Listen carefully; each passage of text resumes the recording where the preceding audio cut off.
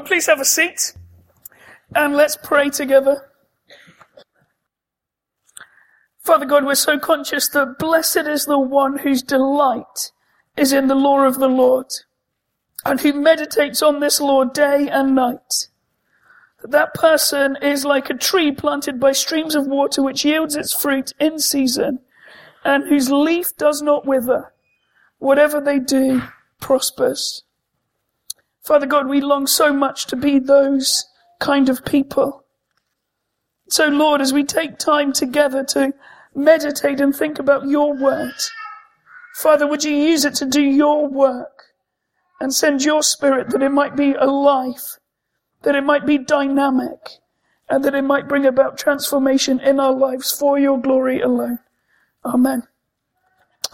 This morning we're just looking at 5 verses in Luke's Gospel. I called it the Diverse Dozen, and I love that photo until I realized this morning that there's only 11 people sitting on the ledge.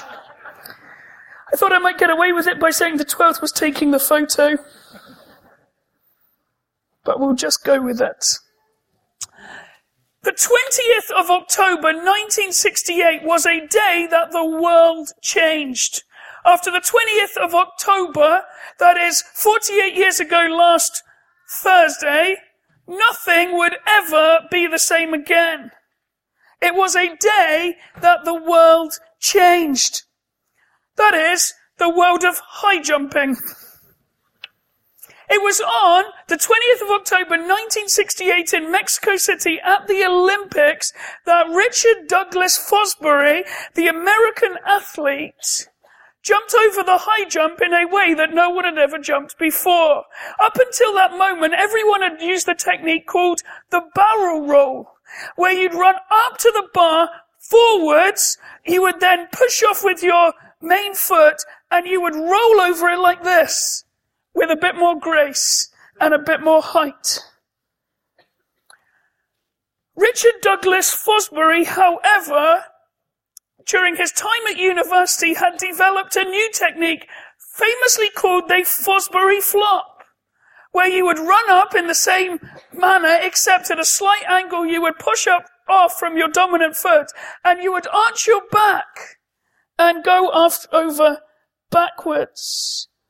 Richard Fosbury changed the game. He laid a fresh foundation for the way that high jump would be done from that moment on. No one looked back.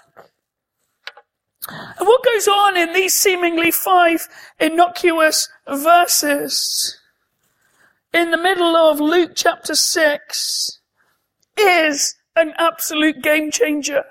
After this moment, nothing would be the same again. It would be a fresh foundation, a defining moment.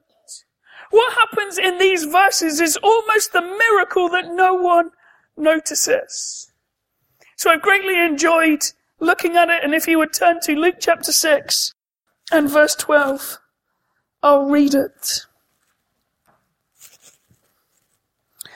One of those days, Luke writes, Jesus went out to a mountainside to pray and spent the night praying to God. When morning came, he called his 12 disciples to him and chose 12 of them, whom he also designated apostles. Simon, whom he named Peter, Simon's brother Andrew, James, John, Philip, Bartholomew, Matthew, Thomas, James, son of Alphaeus, Simon, who was called the Zealot, Judas, son of James, and Judas Iscariot, who became a traitor. Wonderful verses. And the first thing I want us to see is that this is a radical move. This is a radical move in Jesus' ministry and in world history. What happens in these 5 verses? You have to say Jesus has done some pretty remarkable things so far in Luke's Gospel.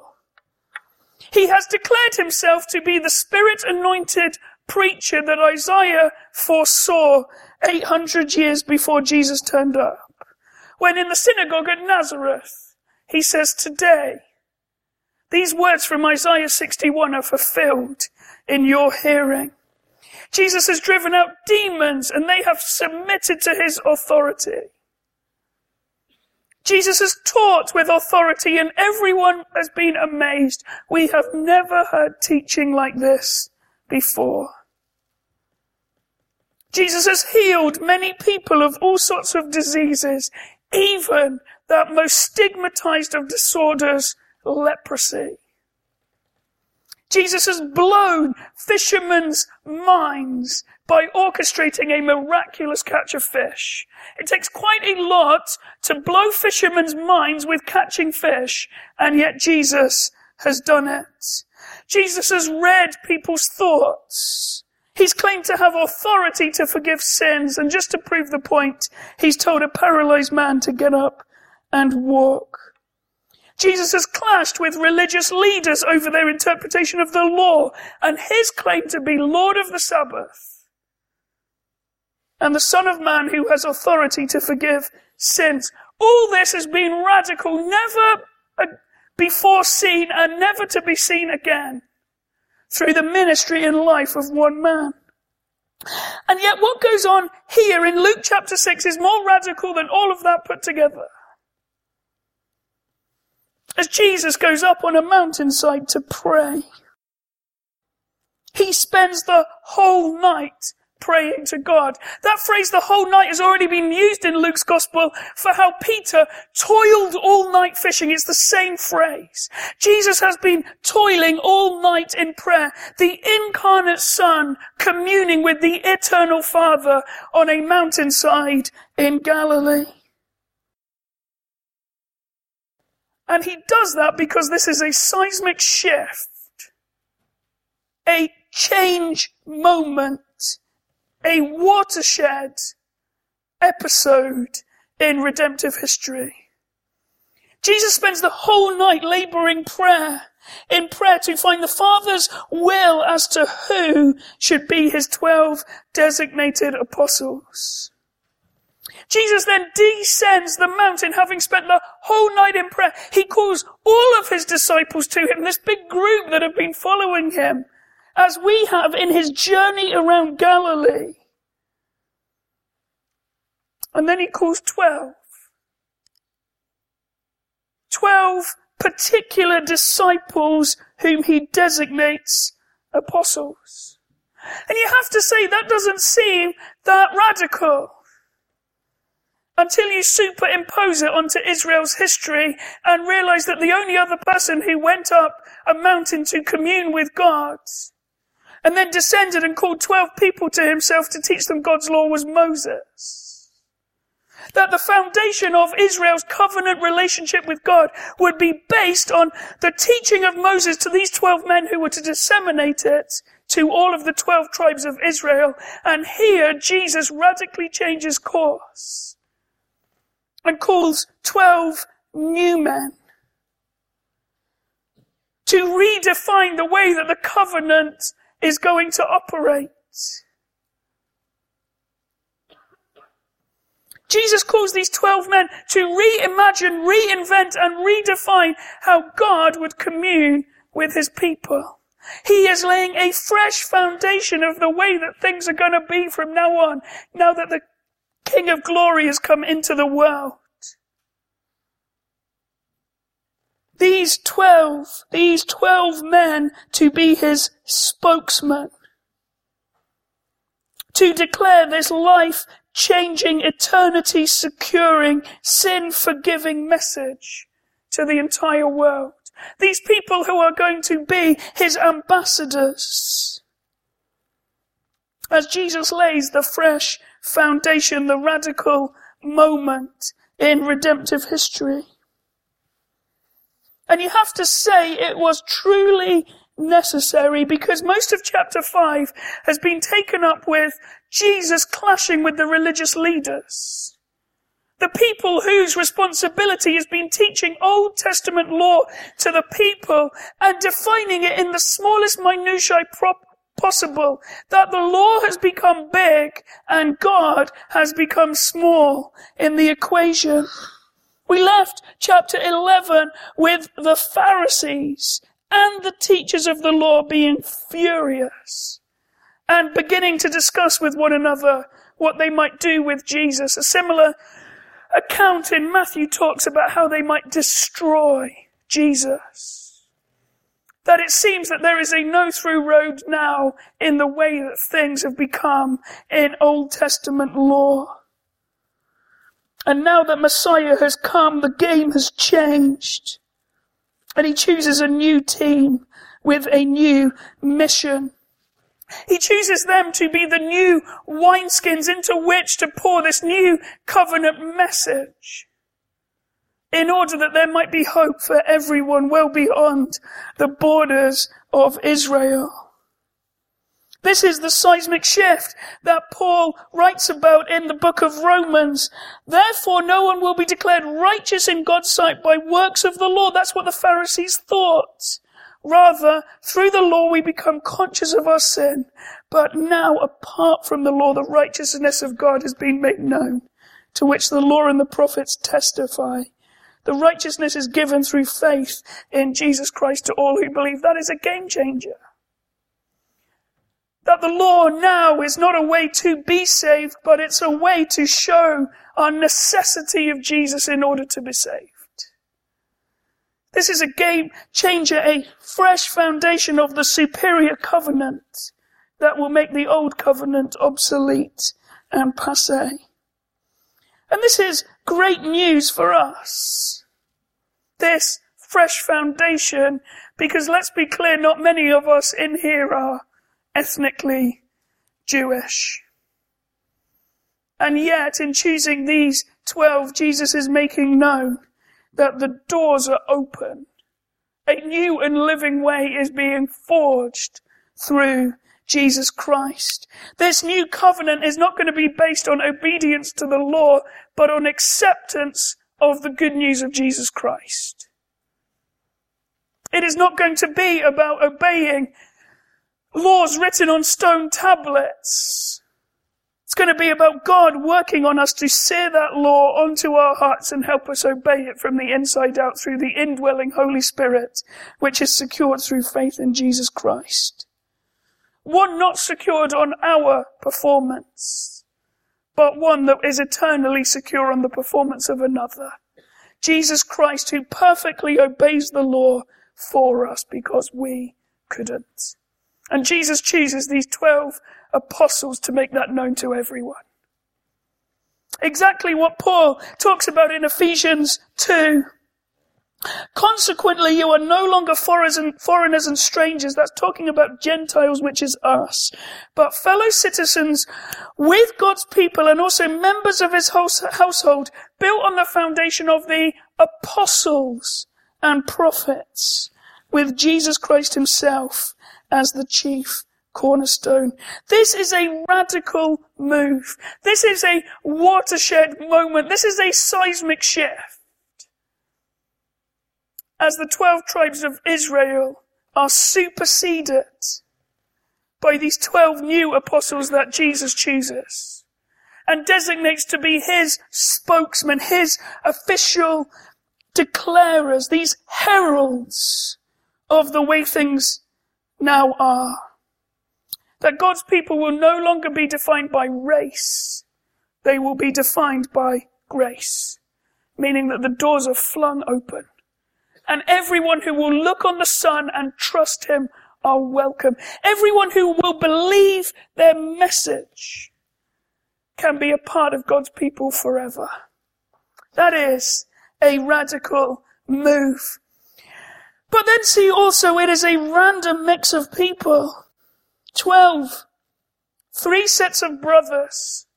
At least 4 fishermen. And whenever they're listed, they're always listed in 4 groups. The first 4 are always Simon, Peter, Andrew, James, and John. These are seemingly the inner circle, who are privy to more of Jesus than maybe the rest. It'll be these 4 that go into Jairus' daughter when she's dead. It'll be these 4 that are up the mountain on the day that Jesus is transfigured. These 4 always appear first. Simon Peter is always number 1, but in the different list, the other 3 kind of switch around a bit for a bit of variety.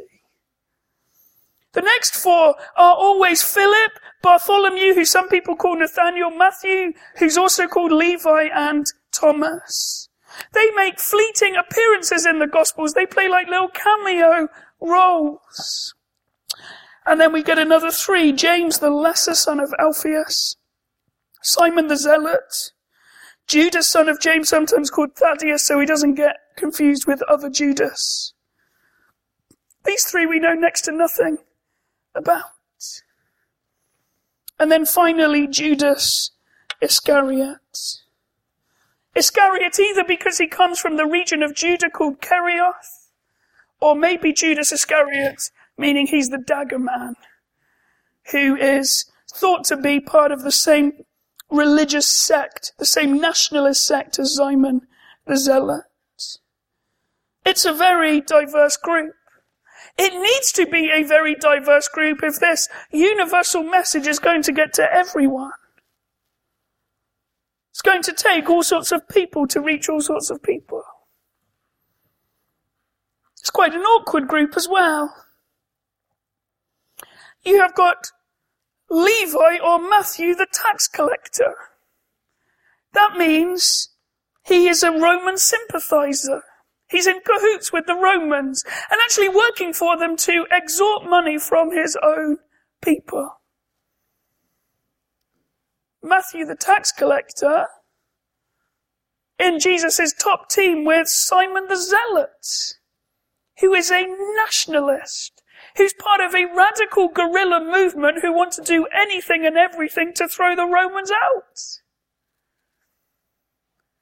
That must have been quite awkward round the dinner table, do you not think? Matthew the sympathizer with Simon the hardcore nationalist. Or what about Thomas, who's famous for being a little bit skeptical, a little bit cynical, a little bit slow on the uptake? And then Peter, who's famous for jumping in with both feet. One kind of slow and reticent, the other speaking before he's even thought. Or what about James and John, whose nickname is Boanerges, which means sons of thunder, because they've got a bit of a bad temper. On their school report it would say they don't play well with others. Or you've got Nathaniel, who is the deep-thinking Israelite, the one Jesus says there is an Israelite in whom there's no deceit. And you've got Philip, who's seemingly a bit slow, having spent 3 years with Jesus, and says, right, what is it all about? When are we going to see God? Such an odd group of people, a random group. And yet Jesus doesn't choose them because of what they are. He chooses them because of what they will be made into, all by his grace. So you have Simon Peter, whose life is radically transformed. The only time he doesn't speak before he's thought is when Jesus dies. When he's being tried and a little girl comes up to him and says, you're one of Jesus' followers. And he says, no, I'm not. I swear I'm not. I'm not. Oh, why is the cock crowing?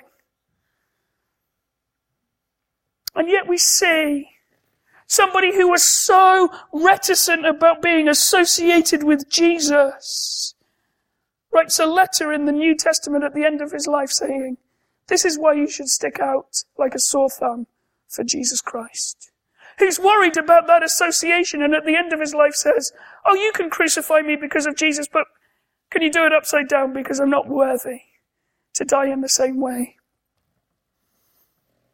Or what about Thomas, who's seemingly cynical and slow to believe, runs all over Persia and down into India where he'll eventually die, convincing people that Jesus is worth all of your life and your eventual death?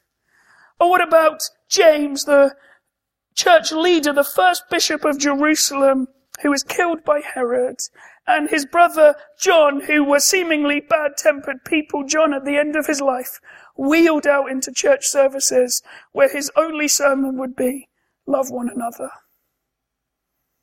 Jesus doesn't choose these people because of what they are in Luke 6. He chooses them what they will be, all by his grace, through the power of his Holy Spirit. Nobody in Luke 6 is thinking, Jesus, you've done a brilliant job. I'm sure as all the other disciples are there going, well, if he's in, why aren't I in? And yet Jesus knows exactly what he's doing. But you can say right here in Luke 6, with this random mix, you can say this is kind of a microcosm of the people that God chooses, who saves by his grace and calls them to be family, to be a team together. I look around this room and I think, what an eclectically weird mix of people. And yet what Jesus does here in Luke 6 is exactly what Jesus has been doing ever since he laid this fresh foundation of making strangers into family. Of making old and young, rich and poor, wise and foolish, together as one. Laid on this fresh foundation in these apostles. Now, I don't think we can move on until we've looked at verse 16, the whole Judas Iscariot problem. We read it with chilling effect. Judas Iscariot, who became a traitor. This man Judas, who has become infamous, whose name has become synonymous with being a turncoat. And I guess it always prompts the question in our mind, who is responsible for Judas's betrayal? Why did Jesus choose Judas knowing he would betray him? Was Judas set up as a patsy, a mere pawn from the very beginning? Who's responsible for Judas's betrayal? Was it divine sovereignty or human responsibility? And the answer is yes. The Bible is full of this tension. Joseph and his brothers in Genesis, where they do what they want to do, but only actually fulfill God's plan in the end. You meant it for evil, but God meant it for good. Even Jesus' death. Indeed, Herod, Pontius Pilate, it says in Acts 4, met together with the Gentiles and the people of Israel in this city to conspire against your holy servant Jesus, whom you appointed. They did what your power and will had decided beforehand should happen. Gentiles, they did what they wanted to do, but because of God's sovereignty, only actually did what God had ordained should happen. It's kind of like the rings in the Olympics. You need both.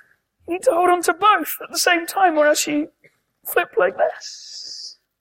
You need to hold both things in tension. A great quote is this: the truth does not lie in one extreme or the other, nor in the middle. The truth lies in both extremes held together. The truth does not lie in one extreme or the other. Much less does it lie in the middle. The truth lies in both extremes held together. Judas betrayed Jesus as a result of his opportunistic, selfish hatred of Jesus Christ. Judas betrayed Jesus as an agent to fulfill God's eternal plan. It's what theologians call antimony, holding two things seemingly opposed in tension. Spurgeon was asked, how do you reconcile human responsibility with divine sovereignty? To which Spurgeon simply said, I don't reconcile friends. Before we leave Judas, though, the scary thing is, no one suspects Judas. You read all through the Gospels. So when Jesus at the Last Supper says, one of you will betray me, everybody's not pointing and saying, there's Judas. Judas has played a blinder. He's hidden in plain sight. He has all the right answers. He goes to all the discipleship meetings. Everyone thinks he's a good guy. He plays his role. He dons the mask. He blends in. And I think the scariest thing is, as a church leader, is we may not be betrayers like Judas, but we can happily play a part. We can say all the right things, sing all the right things, do all the right things, use the best language we can, have so much theological knowledge, it would blow your mind. But at the end of the day, it was all for show and not for keeps. And so I wonder if Judas doesn't just make us question how does divine sovereignty and human responsibility fit together. I think it invites us to challenge our own hearts. Am I on Jesus' team or simply in the Bruntsfield club? Because the scary thing is Judas had every opportunity and hung out forever with Jesus and the crew. But he was never really in it. So easy, day after day, Sunday after Sunday, week after week, month after month, year after year, decade after decade. Just come to church, that's what I do. And let's let Judas challenge us. But whether this is all for show, or whether it's really for keeps, whether I have a fascination with Jesus and his church, or whether I know Jesus and love his church, because that's a real difference.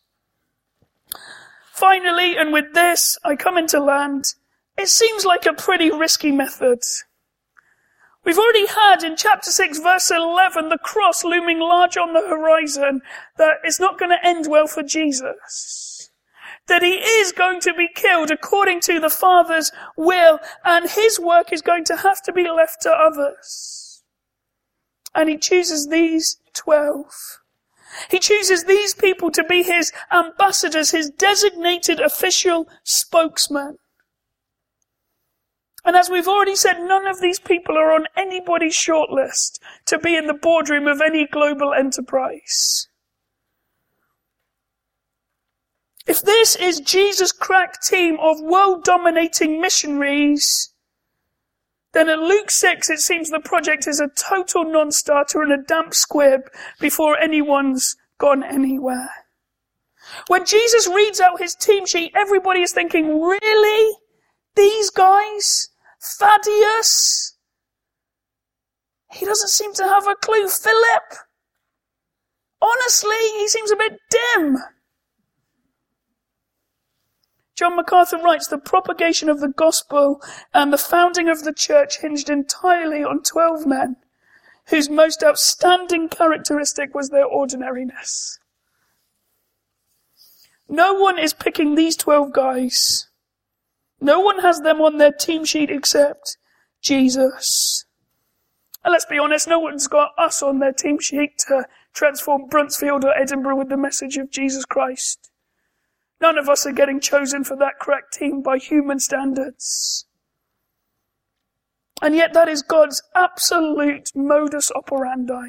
This is how he always works. He always chooses nobodies and by his grace makes them somebodies in order that they might go and tell everybody about him. He reminds this prideful church in 1 Corinthians of that. Brothers and sisters, think of what you were when you were called. Not many of you were wise by human standards. Not many were influential. Not many were of noble birth. But God chose the foolish things of the world to shame the wise. God chose the weak things of the world to shame the strong.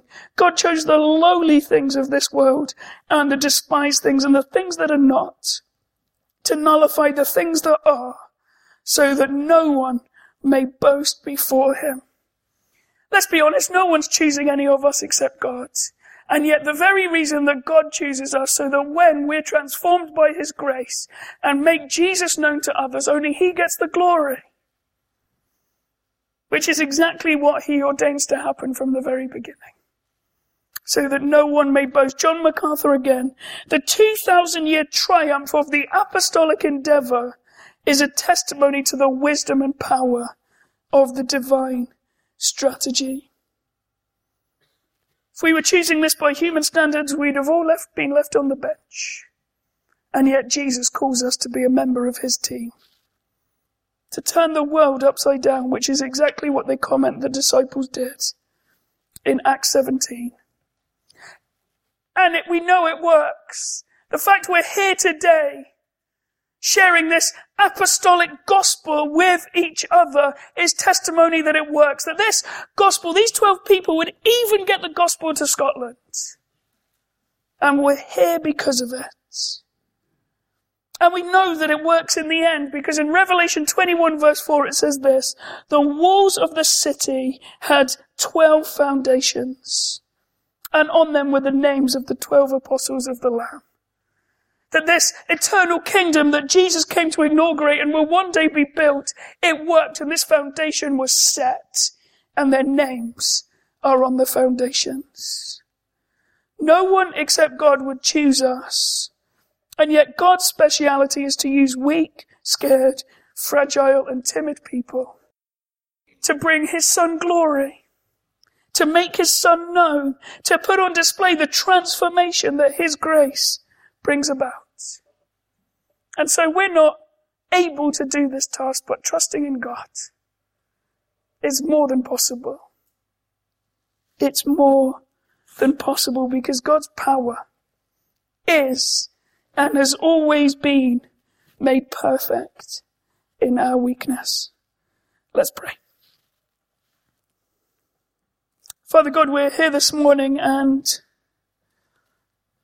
the only thing that we have is our outstanding ordinariness. And yet, Lord, we're so conscious that you're the God who places the treasure of your gospel in jars of clay, so that everyone would see that this all-surpassing power, the all-surpassing power of the apostolic gospel handed from Jesus to these 12 men, that everyone would see that that power comes from you and not from us. And so, Lord, we're conscious of our fragility. We're conscious of our brittleness. We're conscious of our unimpressiveness. And yet, Lord, we're asking that you would send us out from this place to make much of Jesus in and through our lives, so that people would see that this all-surpassing power is from you and not from us, that we might not boast about what we've done or what we can do, but you would blow our minds with all that you are and all that you're able to do even through us. So, Lord, thank you that you've chosen us to be on your team. Father God, thank you that you're still choosing people to be on your team. And so, Lord, we'd ask that if there were any today still in the stands as spectators, Lord, you would call them to yourself. And Father, that they would enter the fray as members of your family who have the eternal hope of being with you forever in the new creation. So bless us and help us in Jesus' glorious and wise and powerful name. Amen.